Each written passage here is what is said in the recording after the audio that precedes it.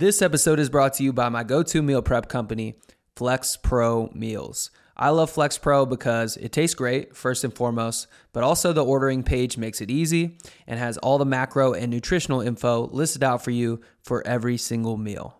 There are 35 macro balanced options starting at just $4.19, and they have next day delivery to all 50 US states. High protein, low carb, keto, gluten-free, you name it, they got it. You can use code CPRICE for 40% off your first order for a limited time. That's 40%. That's huge. So check them out, Flex Pro Meals.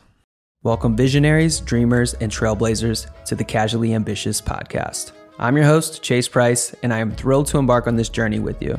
Here, we dive deep into the realms of wellness, entrepreneurship, and mindset. Let's build a life we love while loving the life we live. The adventure to a more mindful, purposeful, and casually ambitious life starts now. Parker Stinson, everybody.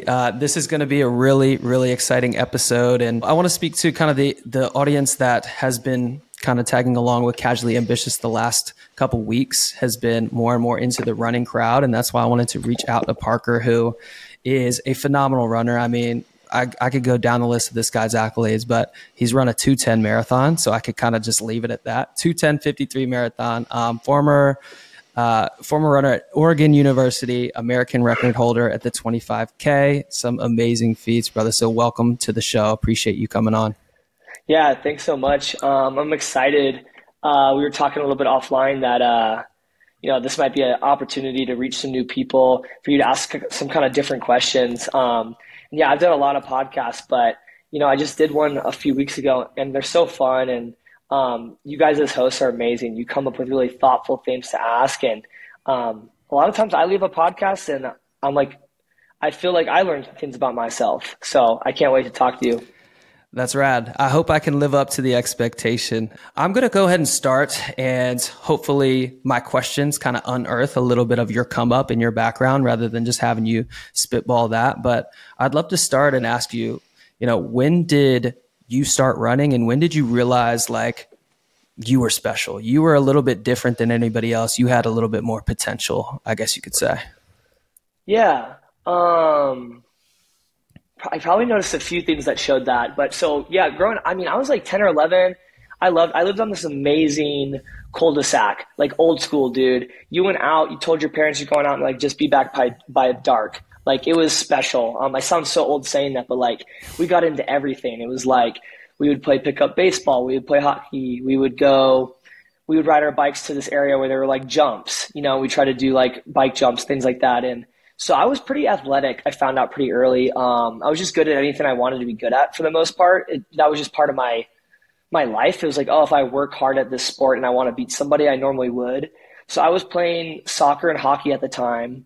And there was a fun run that went on. And it was something like at our school where it was like how many laps you did is how much money you raised or whatever it was. And I did that and I just went way farther than everybody. And I was like, oh, that's kind of cool. But I was still into my other sports. They were fun. And then I had an older sister, 4 years older, who was pretty good at soccer, and I wanted to be good at soccer. And she was trying to make club soccer with my dad, so they would go out and run every morning. I was like, I want to be with my sister and my dad, so I'd go on these runs with them, and they were just jogging along, and I'm 4 years younger, and I was like, this is so boring. This is so easy. So my dad was like, no, you're going to get tired. You're going to get tired. You need to wait. And then every run, they'll get to a point where it's like, okay, you can finally go. And I would go as hard as I can and try to get home as fast as I could, so my mom and stuff would see how like long I was there before. So I kind of noticed something then. But then what happened is I joined a track team too. So now I'm doing soccer, hockey, and track. And yeah, man, something clicked. Like I was obsessed with this idea. I couldn't believe it that the more you put into running, and if you didn't give up and you worked hard, you got what you wanted. And I was like, it can't be that simple, And we know as we get older, it's a little more complicated. But when you're a beginning runner, it's so addictive because the more work you put in, the better you're going to get. And yeah, when I was like 10 or 11 years old, I was working out with guys that were 14 years old, 15 years old. And they would finally tap out. I was like, no, I want to do one more interval. And so I started noticing it then. And then when I would race, I got second in the nation. I almost won the whole thing as a 12-year-old. And even the guy that beat me, dude, he was like, I mean, he looks like how I look now. I mean, he was a man child. So it was pretty obvious that, and I wasn't at all. And it was pretty obvious that I was special at what I was doing. And then I quit all the other sports. Went all in at running at 12 years old. I was a psychopath. And basically the two things that showed I was special was results and how I always craved to do one more thing, one more interval, or like get up earlier than somebody. I just loved that feeling of working harder than anybody else.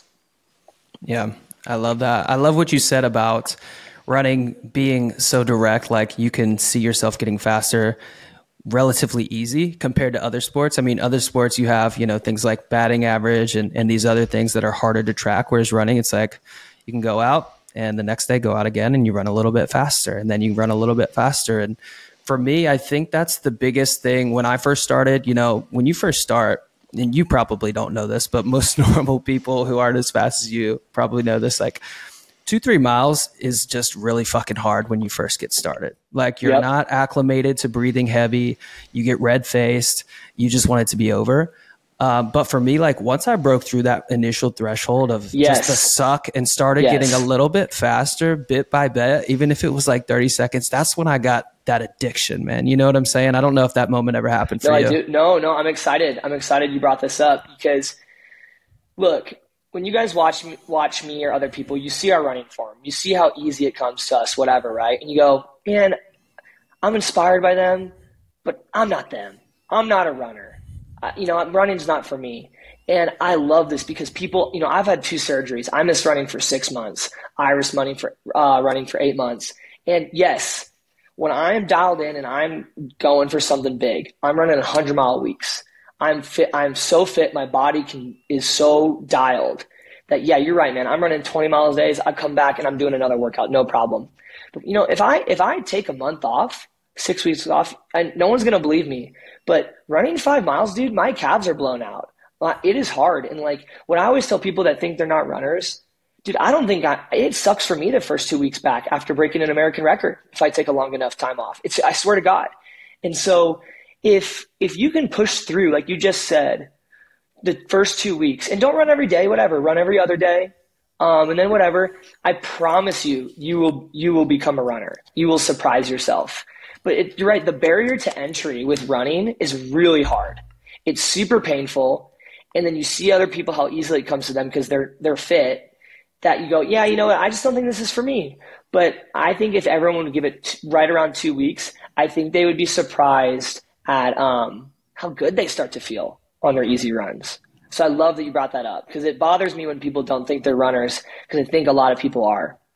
I agree, man. And I finally got my wife to sign up for a race. So she's got a half coming up. So I've got to see that process from ground zero to now she's running like 18, 19, 20 miles a week. And she's just blowing herself out of the water, like with the distance that she's putting on. But it's just getting over that initial hump, man. And that initial suck of sucking wind and being so red faced. So it's cool to hear it from your perspective too, because it's not just limited to the average runner, average individual. Like it's universal.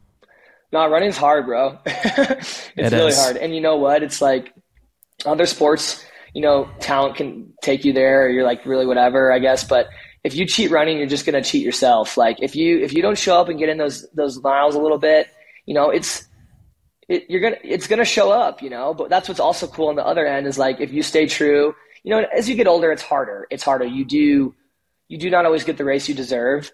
But if you work hard and you show up and do what your coach or whatever tells you, it's also going to show up. You're probably going to run well. So that's the beautiful part about running compared to team sports. You can't control what all your teammates are doing. You can't control that, but in running, it's on you, and you can control what your decisions, and that's what's so great about it. Absolutely. So you identified really early on that you were talented, that you were special, that you were different.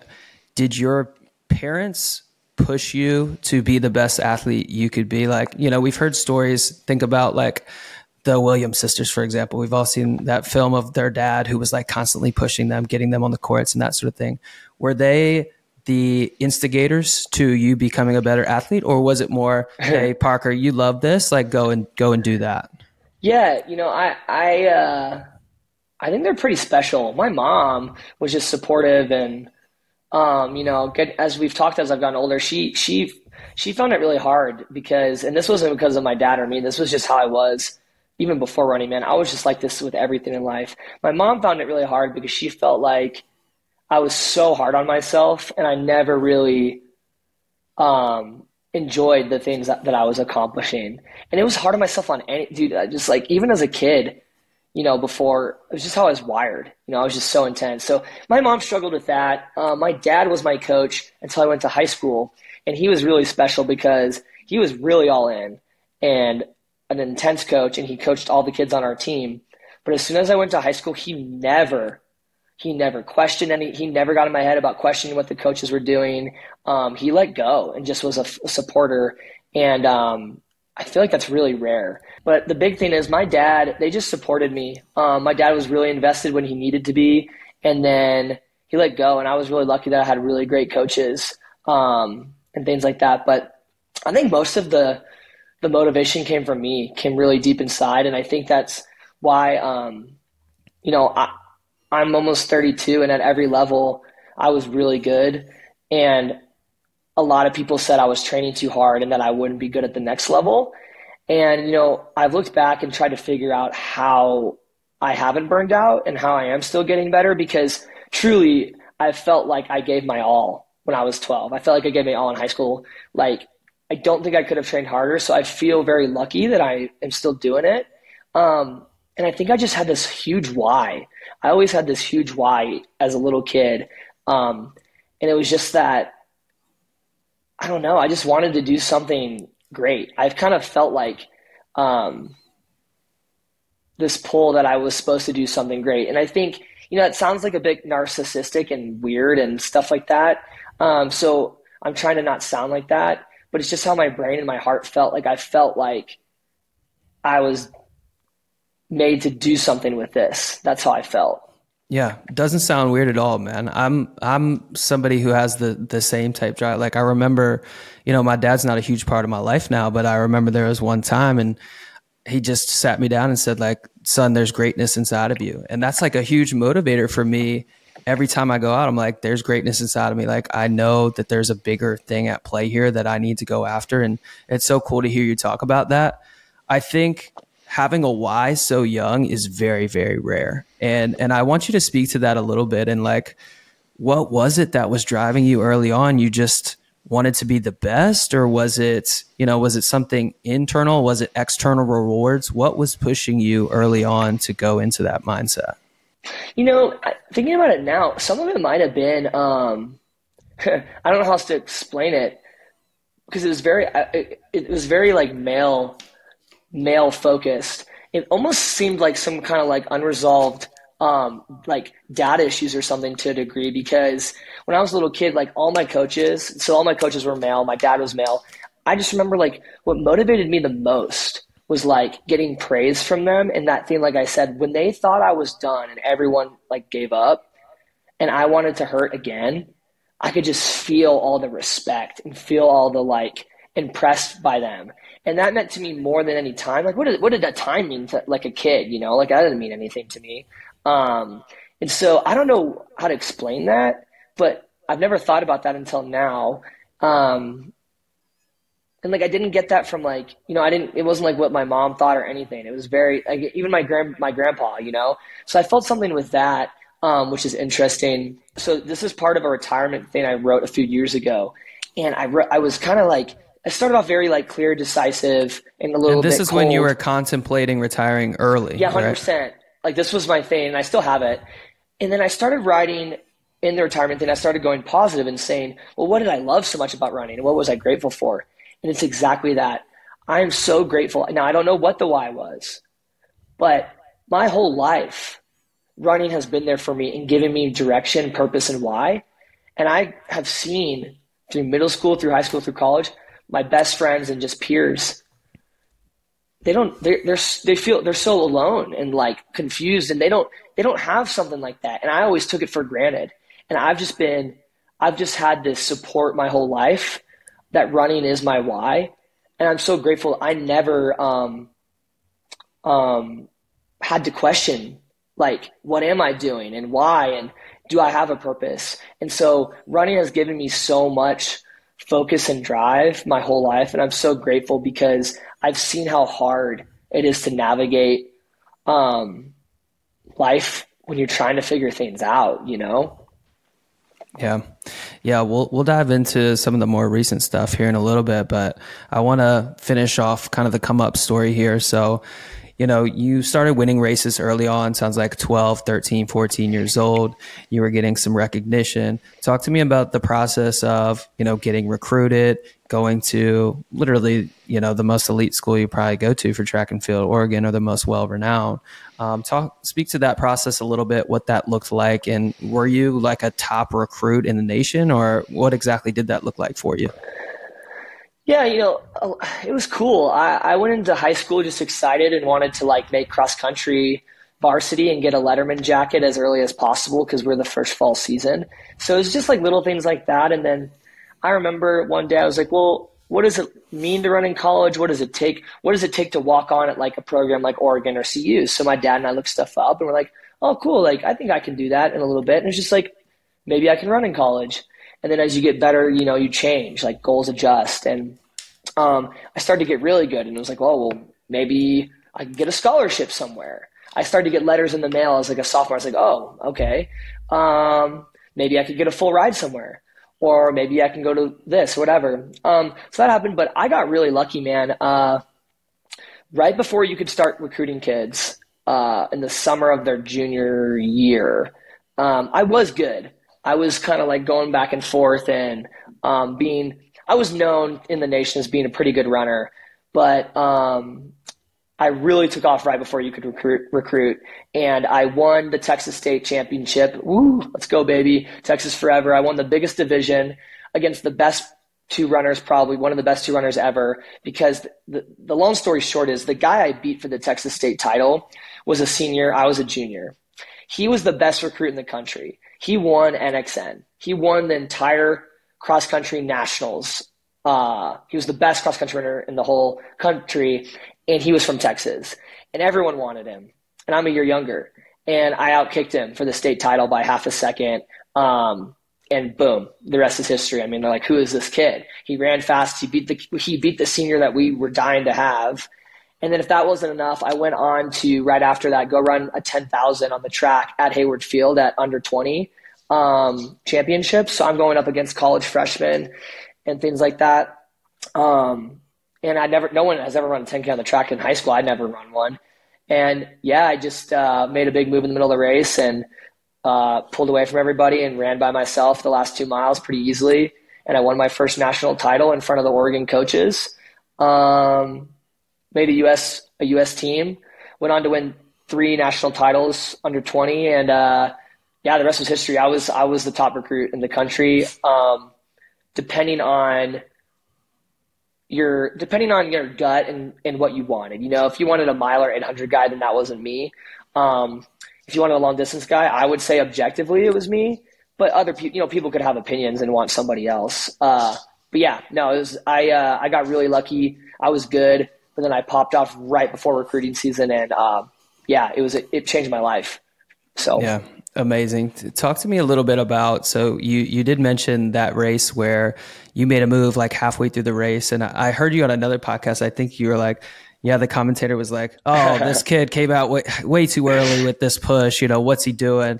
Have you always had like kind of an innate sense when to make moves and strategize on these things? Or does it kind of just come to you in the moment? Can you speak to that a little bit? Oh man, that's a tough question.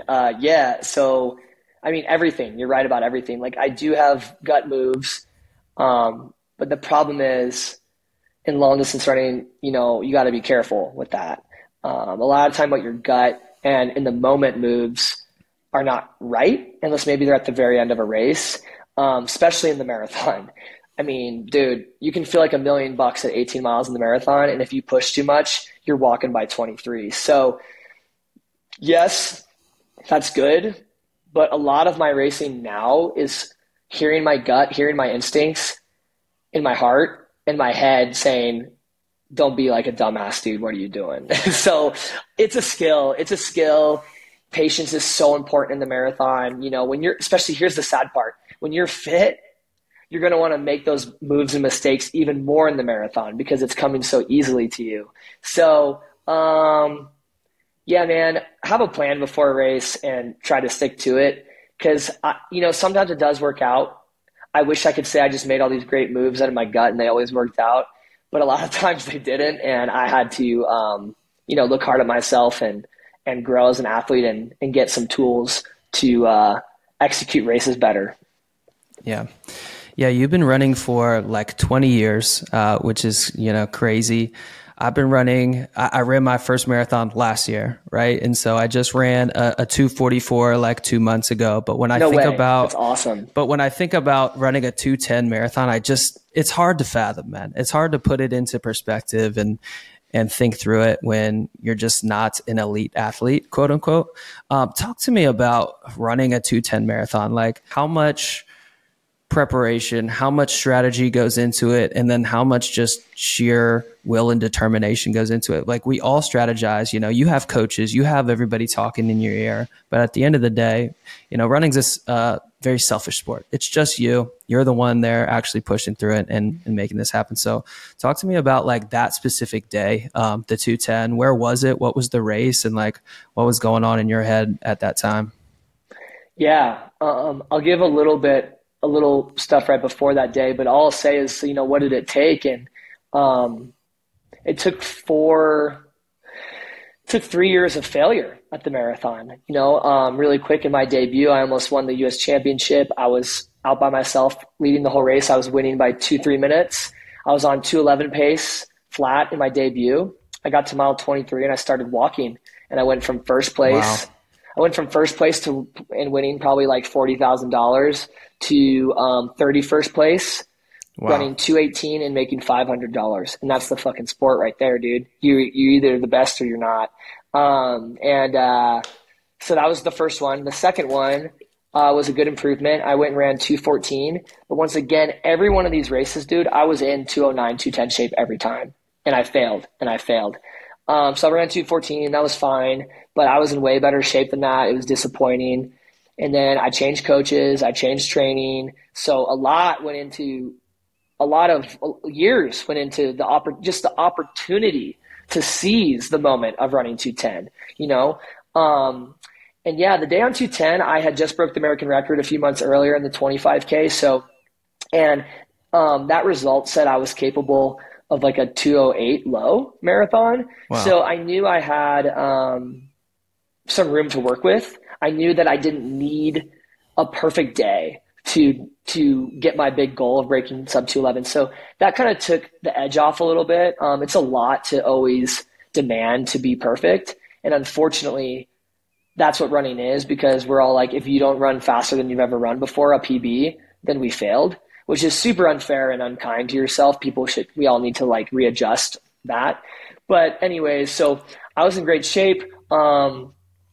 You know, a few months earlier about making the Olympic team, they came out with the standard and it was sub 2:11:30, which was a huge jump from what it used to be. And everyone in the US, everyone all over the world freaked out and was like, well, I may be only a 2:13 guy, but that doesn't get me anywhere. So I guess I'm going to try to break 2:11:30. It's like ride or die, you know, there was no point. There was no point in running 2:12 anymore. You know, it was like, and so what happened in Chicago was there was so many of us. It's actually a really cool day. I ran 2:10:53. I was close to top American. I missed it by like 10 seconds or 15 seconds. But I think it was like 10 guys broke 2:12. And the year before, I think one guy broke 2:12 in the US. So it's so cool to see what happens when you're put into a corner and you have no other choice. So the US caught fire, the US men, we were on a whole new level. And yeah, man, it's pretty cool. I had ridiculous amounts of money, life-changing money on the line if I broke 2:11. And I only broke it by 7 seconds, 6 seconds in a 2-something hour race. And so It was huge, and it was really scary a lot of the race because there was a lot of times where we were right on pace. There was a lot of times where we were um, kind of falling off, and I'm like, bro, we kind of need to get this going. There was some wind. Mm-hmm. But yeah, so I mean, it was a huge goal of mine too. But I am a professional athlete. I do this for me, but I also do need to make a living. And kind of before sub 211, I was in an okay situation, but it wasn't great. I was having to race a lot on weekends and travel around the country to make a few $1,000s here and there to pay bills. And so breaking that 211 by 6-7 seconds was life-changing. I mean, it was life-changing on the day. It was there was tons of intangible money because now you move forward into your next contract and you're a great marathoner now and you've broken this record. So, and I guess the last thing I'll say about it is I finally felt like I nailed the marathon, which as a kid growing up and a kid that was a specialist in the 5K at the University of Oregon, so many people never figure out the marathon. And so I just feel so grateful that like if I retired today, I was successful at every event that I ran, successful at every level. And I'm super, I would like to run faster, but 210 is no joke. And I'm super proud that if I retire today, like that's on my resume. Cause I worked really hard for it, but dude, it's the marathon. So many things can go wrong. I was nervous that I was never going to quite seize the opportunity. How much of that day do you attribute to, your fitness was on point, the conditions were right, you had a good squad that you were running with maybe, and then how much do you attribute it to just up here and like all the experience that you had from the previous races going into it? I attribute a ton of it mentally. I was in shape, like I said, all the time to run that, and I didn't.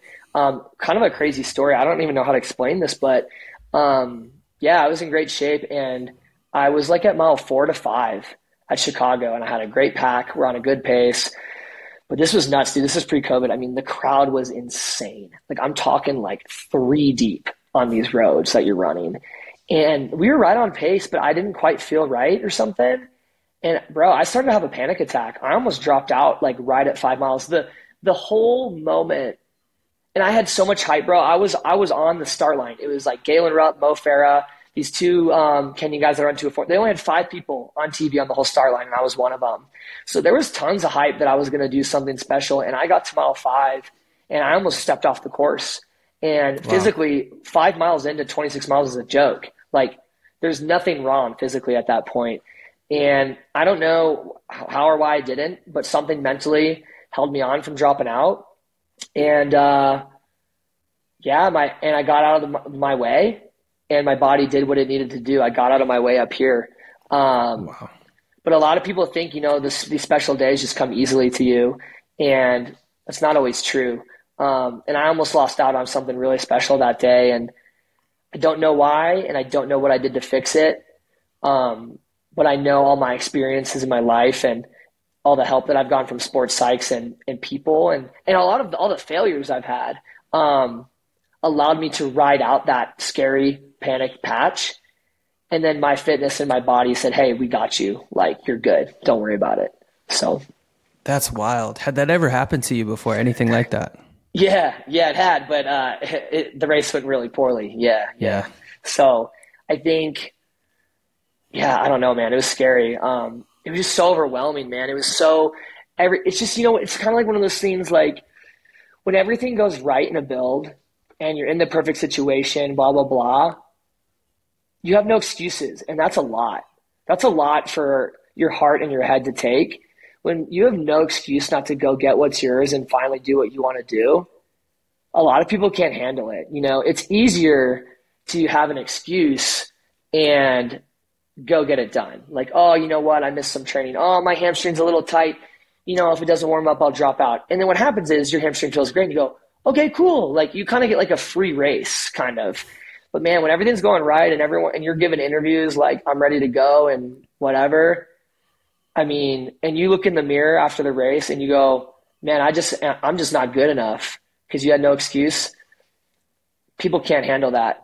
Some people never can, and that's why they don't get better because they can't ask the tough questions. They put it on to, oh, my training's not right.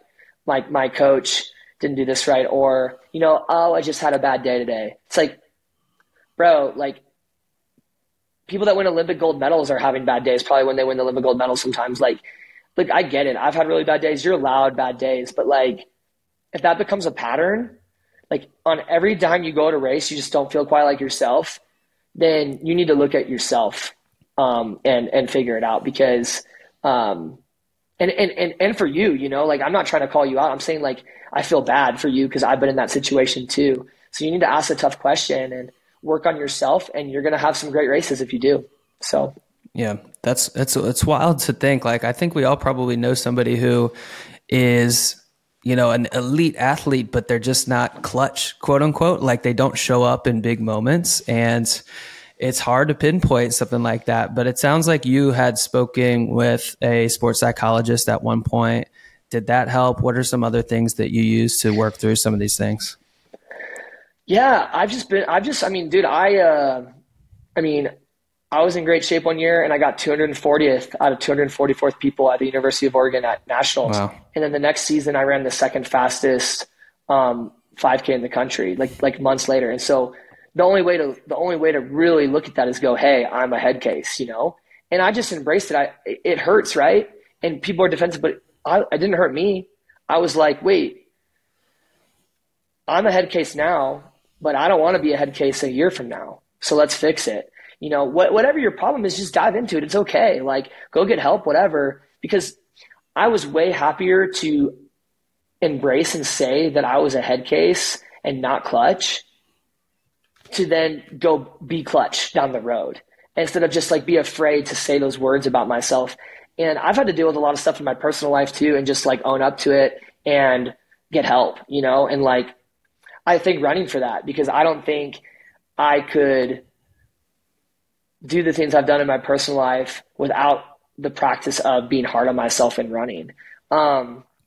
So yeah, I mean, I've worked with tons of sports psychologists and, yeah, I just want to be better, bro. Like it's okay to make mistakes, but it's just like, it's fool me once, right? Like, you make a mistake, it's okay. And you go, that was weird. Try again. The same mistake happens. So it's like, dude, don't take it personally. Just like, just fix it.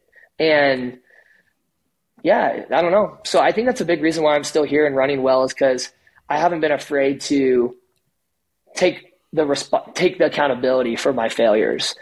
And, and not all the time. Sometimes the coaches and other people, were something I need to look at. But you got to be willing to look at yourself too. Yeah, you're absolutely still here. You're still running amazingly well. And so let's talk about your plan or initial thoughts about early retirement, about your headspace at that time. What races had you run? Maybe you hadn't performed as well as you would have liked. What were you thinking at that time? And then what kind of pulled you out of that darker headspace about feeling like you needed to retire to say, no, I still got some left in the tank. I still love this sport. I still have a lot left to give. Yeah, so what was going on is I was actually in okay shape. I had changed coaches and I had changed teams. So I was happy with that. But I got knee surgery and it had been about 2 years. And it still wasn't better, bro. I had gotten since knee surgery, I'd still gotten multiple cortisone shots. I had gotten evasive scraping with needles to clear scar tissue and stuff. And I was just hurt all the time. And it was it not only hurt, just the anxiety. I would have a good workout and I knew that I was like, well, maybe I'm going to not be able to run again tomorrow. My knee's going to be blown up. And it was just like, there's no way to live, and I had lived like that for 2 years. And I think it would have been okay if I was balling out in races and stuff, but I wasn't. So to quite not get the results and then also not be enjoying the day to day and be afraid of getting injured, I was like, what am I still doing this for? And then I was thinking about my career running 210 American record. I was like, when is it going to be good enough? If I can't retire now, when is it going to be good enough? And, it's kind of like the Batman quote. I think it's Harvey Dent says it to Batman, and they're at this dinner or whatever. And he just says, you either die a hero, or you live long enough to become a villain. And it's just like, if I don't go out on my own terms and when it seems like it's time, then running is going to make that decision for me. And it's going to be like, okay, cool. For 2 years, Parker's done nothing besides, run okay in races. And it's kind of sad because he used to be really good.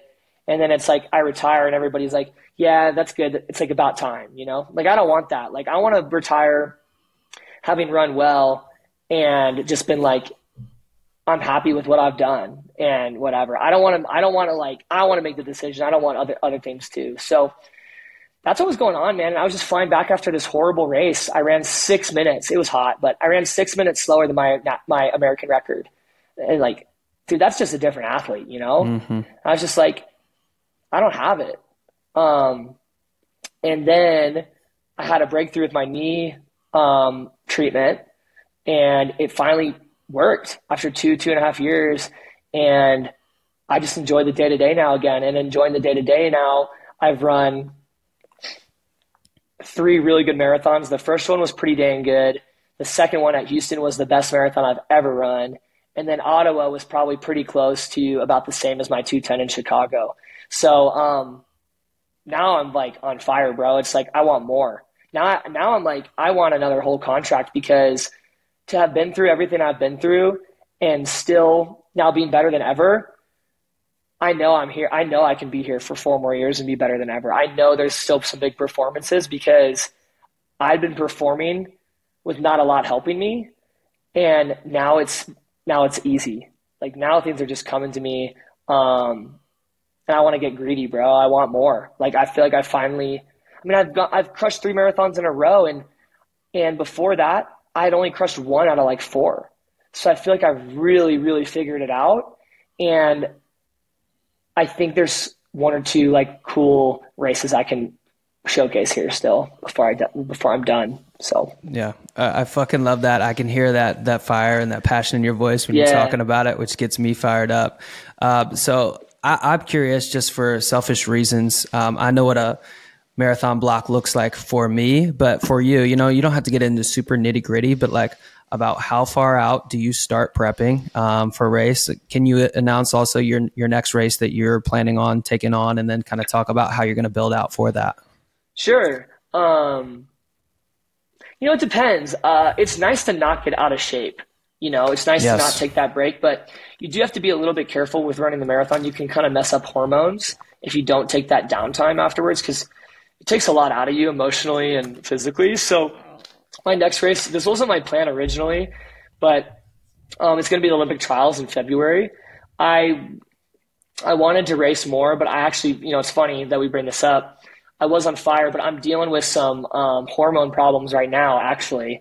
So it's been a tough last 3 months. I basically feel like, if anyone's seen the movie Space Jam, I feel like the Monstars came in and I just feel like I don't have talent anymore. It's really weird. Like, it feels different than being out of shape.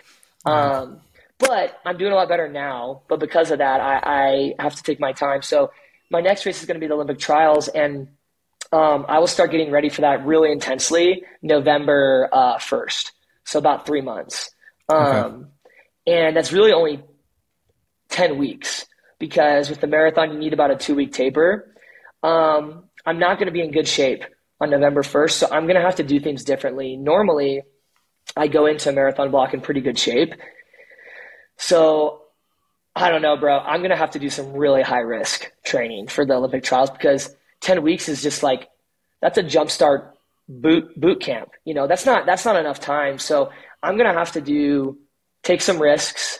And I'm going to have to try to take what's mine. I'm not going to just like be able to sit around and let things come to me. So yeah, I don't know. It might work out, or it might just end up being in okay shape. But, I like it because there's a lot of people in really good shape right now. And bro, what are you supposed to do with that? Like, you're in shape like 5 months before the trials. What does that even mean? Like, it's hard to stay on fire. It's hard to keep the passion. It's hard to keep healthy. And so honestly, I would rather be in my situation undertrained and coming in super hot, super motivated, and super intense than someone who's like, oh man, I've been in shape like all year. Like, I got this, whatever. I would prefer that. I'm not saying it's going to work out. I'm just saying I'd rather be in that situation myself. So. Yeah, that's interesting. I feel like I've heard you talk about that before, how you prefer a relatively shorter block kind of going into it. And it sounds like it's because, again, like avoid kind of the burnout, obviously avoiding injury. Anything else really for your preference on that shorter block going into a marathon? Dude, racing and blocks, everything is just about mastering momentum. I believe in it so much. Like, I've seen so many athletes be in such good shape and they don't get it done. And it's because what happens is they're in shape for so long. Everything comes so easily to them.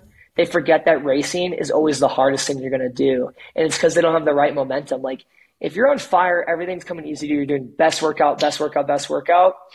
Like, you don't know how to deal with anything. Like, you're soft. Like, honestly, it's sad because like you've conducted yourself like a professional every day and you've earned a good race, but that doesn't work for me. I need the right momentum. So like, I just think a 10-week build, like a lot of it, there's a huge sense of urgency. You're not really where you need to be. And then what usually happens to me, I catch fire right on time, like only for 2 to 3 weeks. And I'm like, oh, okay. Oh my God. Okay. I think I can run a marathon again. Like, Jesus, I was so scared. And then I take a little break and I'm hungry to race, or not a break, a little taper. But when you do longer builds, it's kind of like you're just flying so high, there's nowhere to go but down. You're just too high for too long. And that happens in races too. Like, you need to, I always think about master your own momentum, and you can control that. So you can set up your marathon to be the guy. You can be that guy in the last 2 miles, passing all these people that were more fit than you, all these people that were ripping. Man, they could have been 5 minutes in front of you, dude, at 20. You can be that guy that they look over and you're like high-fiving the crowd because you ran it right and you felt so good, And it's like, you can control that. You really can. And yeah, that's just what I believe in. And that process of believing that in the race starts with believing it in the training block. Absolutely. Absolutely. And so you've had probably countless coaches over the years, and I'm going to speak to more of general knowledge, average runner, not coming up in track and field and all of this. So we've heard so many things that work for a lot of people. It's like 80-20, this and that.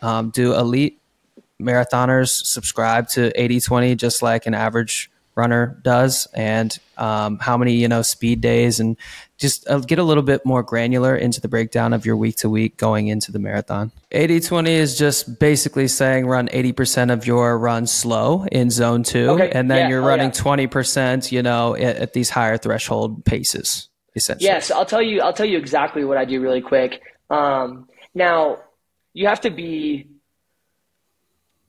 pretty trained to do this, but it'll give a decent layout of what I do. So yeah, let's just say I'll run 100 miles a week. Okay. In that week, I will have a 5-mile day when I'm running 100. Only 5. I call it my movement is medicine day. Super slow. It's almost like a yoga class for me. Like, I can barely get up. I'm so beat up, but I just go move, whatever. So I'm running 5 miles a day, 100% taking easy. Then I have 2 days a week that are the big days. So yeah, probably about 20%. And I'm going to do week in, week out when I'm really fit. Like I said, I'm running probably a 20 to 21 mile day with a huge workout in the morning and a 6-mile double in the evening to get 20, 21. And that's going to be my more speed workout day, right? Because I'm doing a 6-mile double to get 20, 21. So it's like more speed. The other day a week, and this is week in, week out, I'm going to get like 24 to 26. And that's my long run day. But I'm then going to go run 3 or 4 shakeout in the evening. So I am a huge believer, like, people overcomplicate it. Your body doesn't know anything, man. It doesn't know pace. It doesn't know these workouts. It doesn't know anything. All it knows is breaking it down, giving that stimulus, and it trying to rally back to what you're doing. So I am huge, like, modulation is everything to me. So hear me out. If I'm running a 21-mile day and a 25-mile day, but I'm only running 100 miles a week, what does that tell you? That's almost 50 miles in 2 days. What does that tell you? Every other day are recovery days, little time on feet day, the 80 days you're talking about. So I got my 5 mile day, my 2 massive days, and then the other days are like 12-mile time on feet runs. No double. I don't do doubles. I don't do anything because I'm prioritizing recovery, but I'm also prioritizing a 12-mile run because it's the marathon and you need that time out there of metabolizing. I'm going 90 minutes every time. So it's like you're breaking down, you're using fuel. That's my training, man. That's it. It's super simple. 2 massive days and then 1 5-mile day to make sure you don't get hurt from the massive days, because you will get hurt if you do not do that day. 100%. And speak to a little bit on the recovery side. When you say recovery days, I'm assuming you're talking about, you're taking these slow runs as a recovery run, but you're probably also doing some active recovery. So anything in particular that works really well for you? Yeah. One thing I want to say too, actually, because people won't even believe it, but it will help them with their own training. So I'm running 26 miles, 5 flat or 4:59. That's a fact. Okay. I'm running my easy runs at 7:30 to 7-minute pace. I'm running 2 minutes to 2.5 minutes slower. And I almost promise you that none of y'all are doing that. There's no way. None of y'all are running 2 minutes plus slower than your marathon pace. And you should be, because that's what we're doing. Because it's going to allow you to then go run harder in those workouts. So I did want to emphasize that. Other things I do, big Epsom salt bath guy. I used to be really into ice baths all the time, but I'll be totally honest. Just as I've gotten older, I don't like to do them and they suck. And so I just don't do them like that. I just don't want to do it. Yeah. And so I feel like Epsom salt baths offer the same, help, and I enjoy it. It feels nice instead of just like enough. It's just hard to always push, you push through your workout, you push through waking up early, you push through the gym. Now it's like, I got to push through an ice bath. It's just like, bro, I need a break. So It's nice to do an Epsom salt bath. In a weird way, the way I lift, I think, is recovery in a strange way. I lift really heavy, in short reps. And as a marathoner, I'm always breaking myself down. And when I go into the gym and lift heavy, I'm exhausted. When I go in and when I leave, I'm fired up. I can feel that testosterone and HGH being released. And in an odd way, it feels recovery-esque. Like I feel good on my next run from challenging my body in a different way. Interesting. Very interesting. And that was actually going to be my next question, was like, how often are you incorporating weight training, if any? Twice a week. And now hear me out. Y'all weight train how I marathon train, like you guys are. I'm not doing like that. So that's not going to work for everybody, because I can see, like you're saying, interested in it, because it's like there's a little disconnect. But it's just like, I don't know. I'm not lifting like y'all are, but sure. I am lifting heavy for me on a few things. And I'm probably just doing just enough that I feel like explosive and energized out of it. But am I doing enough that I'm like making gains in strength and like changing my buildup? No, probably not. So that's probably how I use it for recovery. And I only do it twice a week. I either do it on the hard day or the day after the hard day.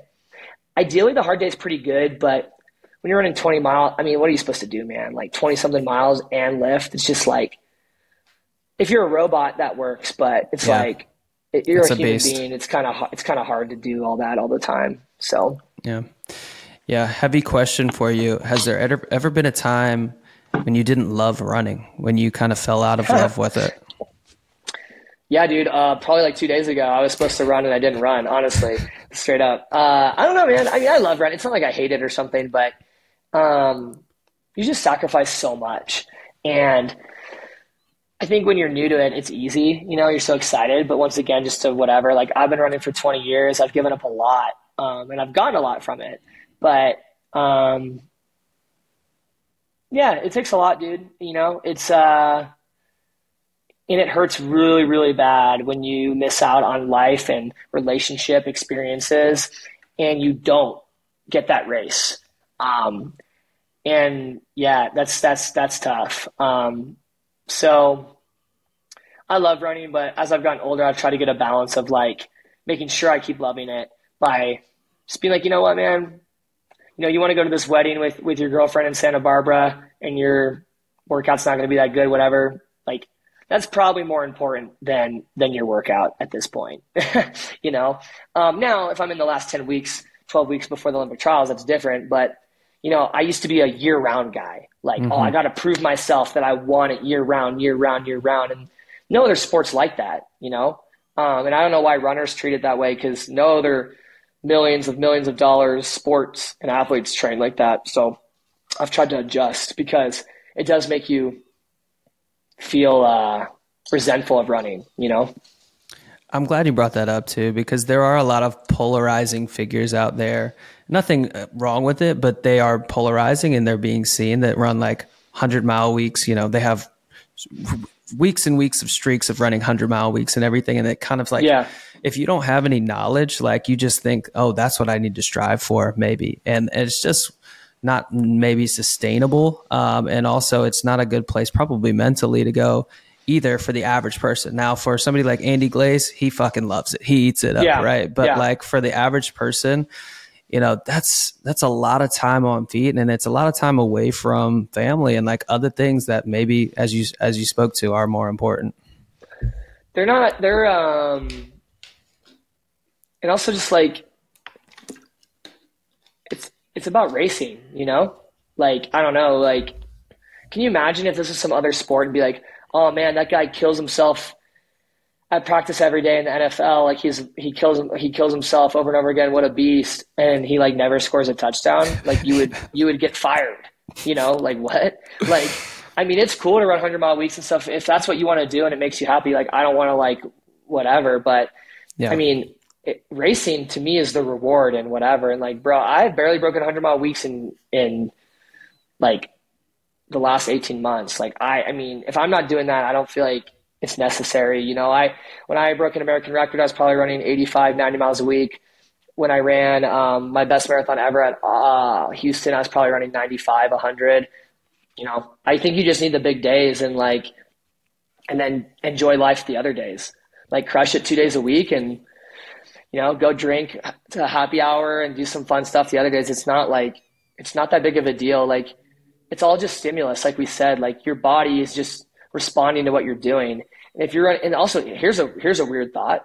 If you run 100 miles a week year round, whatever, your body's bored. Like it's used to it. Like it's stale. Like it's like you're probably going to get hurt, and you're actually probably not getting as much better as you think because you've done it so many times. So like you should challenge yourself and run 60 miles a week and do like some really fast speed workouts instead. Like honestly, now if you run 100-mile weeks for 3 months, like that's a great stimulus. Like that's good. You know, that's going to get you better. But I think people just get really obsessed with checking all these boxes in training and forget that like you still have to want it and be on the race. Like just because you wanted it every day for 3 months before the race, if you don't want it in that moment on race day, then nothing's owed to you and you're going to be really disappointed. Yeah. Yeah. Granted, I do follow a lot more ultra runners probably than maybe you're familiar with. So they're doing a lot more volume. I'm not gonna criticize or judge whatever they're doing because I don't know a single thing about that endeavor. So last question I have for you, and again, it's a little bit selfish for me, but also my audience. And one of the big ones that you mentioned that I took away was even speaking to on your slow days. Like you're, on your fast days, you're doing 5-minute miles and you're running, 7 to 7:30 on your slow day. So significant difference there.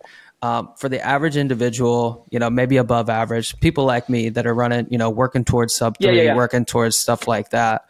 What are, some of the things that maybe you've seen that we could work on individually, just to whether it's mindset or whether it's incorporating into training of something maybe simple that we could all implement that maybe we're unaware of, or that you guys at the more elite level are taking into consideration? Any other things kind of like along those lines that kind of come to mind when I ask that? Yeah, the first thing I thought about was trying to like coach a little bit and give some tips. I might do that a little bit, but what I would probably just say is like, do a little research. I think all y'all should just hire a coach, because the biggest thing is like, I don't know what the deal is. It's kind of sad. It's not valued. A running coach is the cheapest investment ever, dude. It's like $100 $150 a month. I know people that are Olympians and NCAA champions that are coaching people for $150 a month, and they will message you back. It's not even just a training plan. They will talk to you, help you out. So I could give you a bunch of advice and little hacks, but honestly, the best hack I will give you is pay $150. Do it for 6 months, man. I mean, y'all all buying the best watches, you're buying the best shoes, you got your gym memberships. You won't even notice it. $150 a month for 6 months, and they will mentor you. They will tell you everything that I could tell you right now anyways, and you will get better. There is no way, in my opinion. So that would be, like I said, I wanted to dive in and maybe say a few things, but I think that's the best advice I can tell you. The other thing that I would say, what I already have said, I'll give one piece in case people don't want to get a running coach, is I just really, really believe in it, is the modulation of training. Slow days slow, hard days hard. I don't know. That's all it is, man. That's really all it is. So the harder you can push yourself on your hard days, the more stimulus you're going to get. And the better you recover on your recovery days, the more you're going to let that workout not only sit in from what you just did, but set up the next one. So yeah, I hope that helps people. And I know it sounds simple, but I know people right now that are my age that have been running a long time, they still don't do that. You know, I think they're afraid. I think people are afraid that if they don't try hard every day, they won't get better. And that's not true. It's making the most of the right days is what's more important. So. Absolutely. I signed up for a 100-mile race before I ever did a marathon, before I did anything. Oh my God. Best thing I ever did, dude. Hired a coach right away, man. I hired my coach, Casey. She's been on the pod, but like, I was just, you don't know what you don't know. And I realized how fucking stupid I was training. I just didn't know anything, right? I didn't know about hydration, fueling. So for her coming in and just to be able to guide me through that and be like, okay, this is how we do things in this space. Like, it was 100% mind blowing from where I was coming from. I get it though. I get it, bro. It's running, it's the most simplest thing of all time. I mean, that's why we love it. That's why someone who's an Olympic gold medalist in running is truly the best in the world, because anyone can do it. There's no barrier to entry, really. Once you get, even people that don't have a good opportunity, once they get good enough, they get supported. But the thing is, like, no, I mean, I totally get where you're coming from, because, when people ask me, oh, what do I do? Like friends or like acquaintances, like, oh, I'm a professional runner. They're like, I don't get it. Like, what do you mean? Like, don't you just run, right? And it's like, there's so much science and everything that goes into it, but we take it for granted. So, I mean, everyone does that. So it's not just you or anyone else listening to the pod. It's a pretty normal thing to be like, yeah, I'll figure it out. I'll just run more. If I just run more, I'll get better. And you will, but you'll eventually become stagnant. Yeah. Or injure the fuck out of yourself, probably. Yes. Even worse. Yeah. Well, cool, man. I think that's a great place to wrap. Parker, I can't thank you enough for coming on, man. Beautiful insights. Great story, man. I appreciate your time. So thank you. And if you could just share your IG and wherever else you'd like people to connect with you if they want to reach out. Cool. Yeah. Thanks, man. Thanks for thinking of me. And it was always fun to talk and meet new people. I mean, there's some cool videos on YouTube if you look me up. That's like some workouts and some cool interviews, but mainly all I do is, I'm not even on Twitter. I just do Instagram. So I'm _Parker_Stinson_. I wish I could change that name. I can't. So that's what I'm stuck with. Cool, brother. Well, cool. Appreciate your time. And thank you. Yeah. Thanks, bro. Yes, sir.